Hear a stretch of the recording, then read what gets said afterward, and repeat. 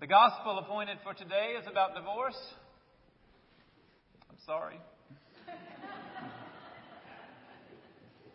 It's also about marriage. And I'm pretty sure it's about unity in a community of faith. Hear the word of the Lord. Some Pharisees came, and to test Jesus, they asked, "Is it lawful for a man to divorce his wife?" He answered them, "What did Moses command you?" They said, "Moses allowed for a man to write a certificate of dismissal and to divorce her." But Jesus said to them, "Because of your hardness of heart, he wrote that commandment for you. But from the beginning of creation, God made them male and female. For this reason, a man should leave his father and mother and be joined to his wife, and the two shall become one flesh. So they are no longer two, but one flesh. Therefore, what God has joined together, let no one separate." Then in the house, the disciples again asked him about this matter. He said to them, "Whoever divorces his wife and marries another commits adultery against her. And if she divorces her husband and marries another, she commits adultery." People were bringing little children to Jesus in order that he might touch them. And the disciples spoke sternly to them. But when Jesus saw this, he was indignant and said to them, "Let the little children come to me. Do not stop them. For it is to such as these that the kingdom of God belongs. Truly I tell you, whoever does not receive the kingdom of God as a little child will never enter it." And he took them up in his arms, laid his hands on them, and blessed them. The word of the Lord. Thanks be to God. I've been cautioned that merely reading this scripture sends many of you off, some writing your own sermons about what it's about, some hearing echoes of sermons you have heard regarding this in the past. Some of you are hoping that I'll make a strong case against divorce, and others of you are bracing for me to do just that. One pastor shared that he stood in a fellowship hall on a welcome Sunday. He was newly appointed to that church, was standing there being greeted by congregants. A woman he had not yet met came up to him, straight to him, did not give him so much as a "We're glad you're here. Tell us about your family." She went straight to it. "Pastor, do divorced people go to hell?" Like the Pharisees coming at Jesus, he sensed that there might be some sort of trap involved in this. He didn't know what her situation was, but he knew there was something going on in her life to make her ask such a question.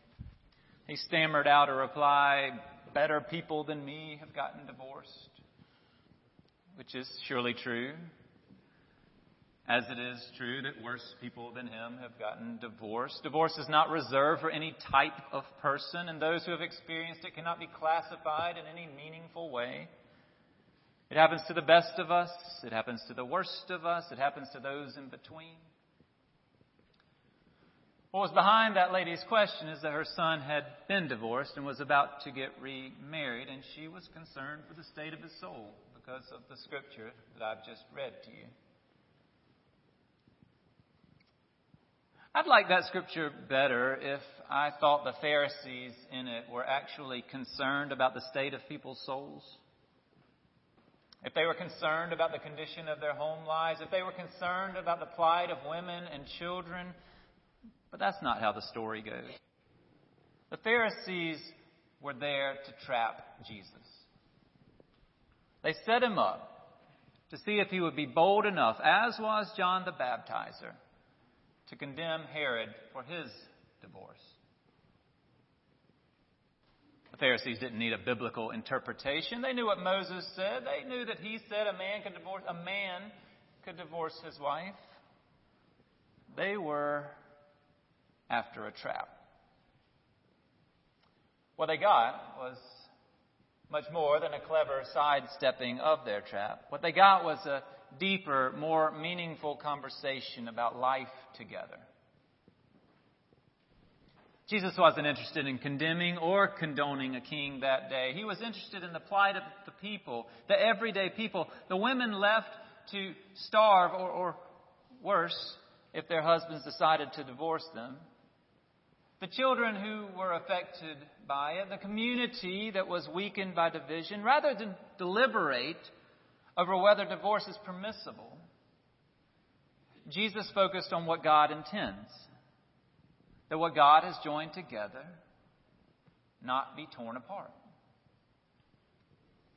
Jesus seemed more interested in the uniting than the dividing. Maybe we should be too. I found that living in fear of the potential of being torn apart is not as productive as seeking to strengthen that which holds us together. And based on the broader context of this teaching, with Jesus' concern over our not putting a stumbling block before others, with our practicing self-discipline, with our not hindering a child from coming to Him, it seems to me that Jesus is using the gift of people united in marriage as an illustration for what He longs for His church to be like. God joins people together. We have a sacred ceremony to join husbands and wives. We have a sacred ceremony to join infants and believers with Jesus and His church. We have a sacred ceremony to welcome confirmands and new members into the life of a faith community. And we've been instructed that what God joins together, we're to work to keep together, to do our part, to deepen those connections, even if we're not always successful. I feel like I should mention that 3 years ago on this same Sunday, I preached about divorce. I did so with fear and trembling. I worked extra hard on that sermon because I knew how sensitive that topic is. So when I came around to this passage again, I thought I'd see what I said 3 years ago. I was relieved. I think it's worth considering. I will put that in a link to that in our Words from Will tomorrow for you to read if you'd like. If you don't know what I'm talking about when I say Words from Will, what's wrong with you? See me, we'll get that straight. 3 years ago, I focused on the divorce part of the Scripture, but today I want to give attention to the joining part. Or more precisely, the strengthening of that union. I think it's critical for marriage. I also think it is critical for those of us who are trying to learn what it means to be Christians in community together. But let's start with marriage. We learned some interesting statistics in our marriage class this week. Some of you men are going to wish you had signed up.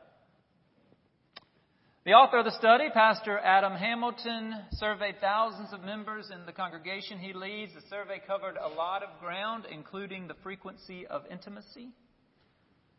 Of those couples who were intimate twice a week, do I have your attention now? 71% went on a date together at least monthly. 57% were in conversation with each other at least 30 minutes a day. And 80% worshiped together regularly. While you're thinking about where to make dinner reservations this week, I'm thinking about how to get that on a billboard. More worship, more.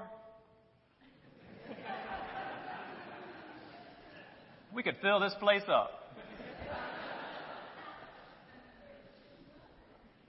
The study also revealed that those who pray together daily were twice as likely to be intimate twice a week as those who seldom or never pray together. There's some books on prayer in our Schofield library. Those are statistics coming out of a particular church in Kansas, but the national statistics support the finding. As it turns out, that active involvement in the life of a church decreases the likelihood of divorce by 35%. Compared to those who are nominally or not involved. What that does not say is that if we get involved in church, our marriages are certain to thrive. It does suggest, however, that an active life of faith gives our marriages better chances. And that makes sense. Prayer, worship, study, time shared. These are habits that help us to strengthen what God has joined together. Habits of a life of faith.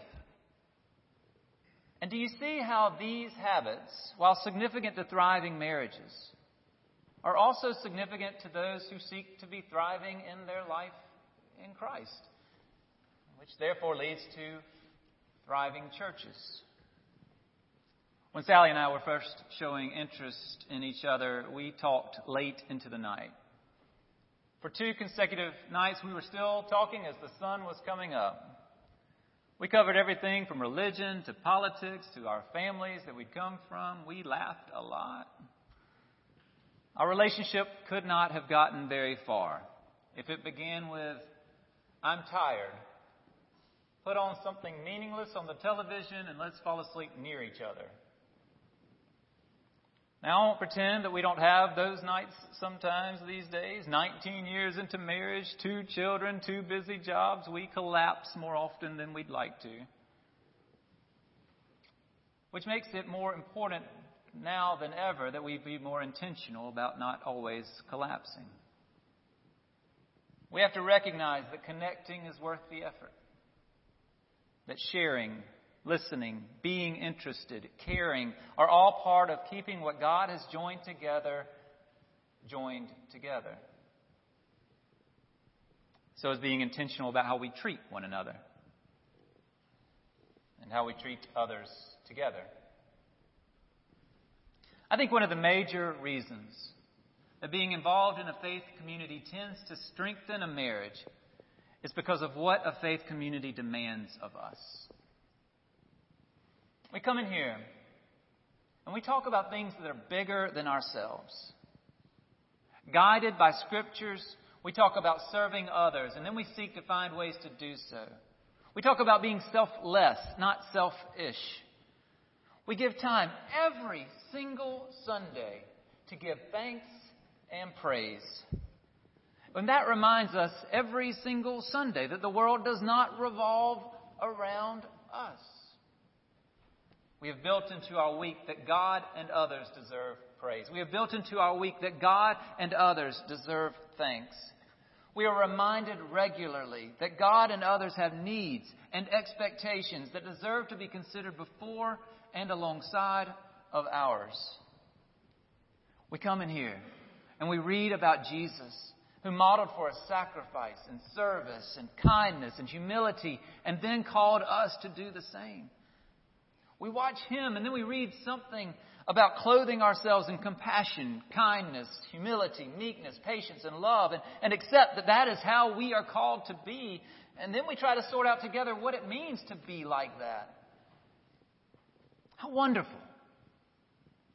If our marriages were for others examples of living compassionately, kindly, meekly, humbly, patiently, lovingly, we stand a better chance of remaining joined together if each spouse in that partnership is committed to treating the other in those ways.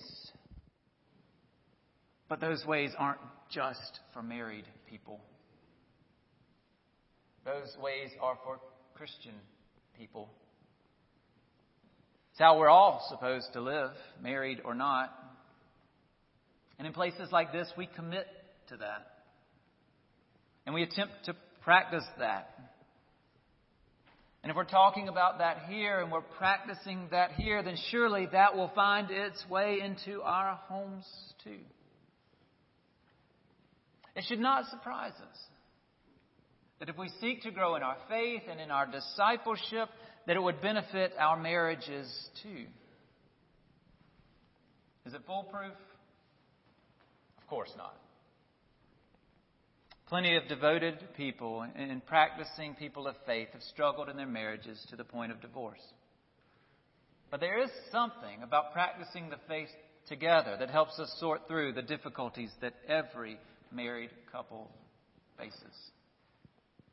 So if you're seeking to strengthen, not divide, what God has joined together, the church, following the ways of Christ, celebrating the union of a worldwide community of faith, it's a better place than most to start. It's good you're here. It's good that God has joined us together. Thanks be to God.